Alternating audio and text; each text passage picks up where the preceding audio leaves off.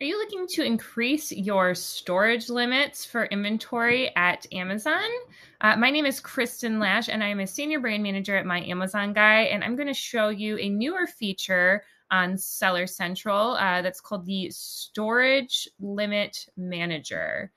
So to find that, you can go into your Inventory tab and click on Inventory Planning, and then you're going to go to Performance. Here we're going to be checking we're going to be going down to the restock limits and storage volume area. I'm going to show you one other way to get there because this is not the only location to find that. You can simply go on your Seller Central homepage, go to where your IPI score is, and click on that IPI score. And that will also take you to your inventory performance page where you can click on storage volume.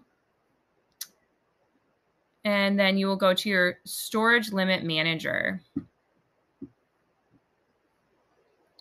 And from here, it explains a little bit about the program. It's pretty much that you will be requesting more storage and you'll put in a reservation for that request and along with what you're willing to pay for that extra storage space. So once you submit your request, then Amazon's going to evaluate the request and they will grant it if storage space is available. And if there is a lower fee that is in the works at that time, then they will apply that lower fee with their lower fee guarantee.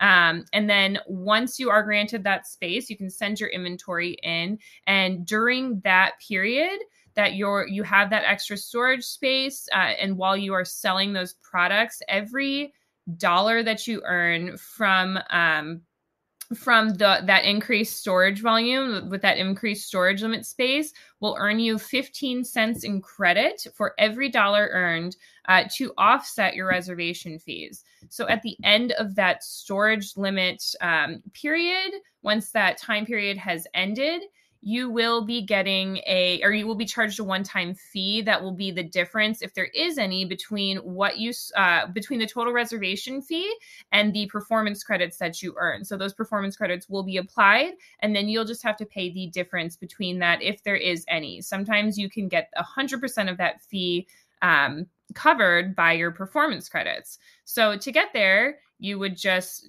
look through all of these steps here, and you can click Get Started on your storage limit manager page, and you'll see if you do have the availability to submit a request. If you're already at max capacity and you have utilized a bunch of storage space, then it may not be available to you. Like for this account, it is currently not available. You could ticket with seller support to see if that option can become available and just give, reasons why and give the amount of storage space you're looking to increase to, et cetera, and see if they'll grant you that request. But this is another way to do it if that option is available to you. So you can also choose the different size storage that you're looking for, standard size storage, oversized apparel or footwear storage, et cetera. And then there's different, storage limit increase periods. So this would be the upcoming one in July. Currently, that's not available on this account, but it may be available on yours. It's worth a check. And if you, are maxed out at storage capacity, but they're telling you to restock products, this could be a great feature for you to use. Hope you learned something new today. If you have any questions, feel free to ask them in the comments below. And thank you for watching.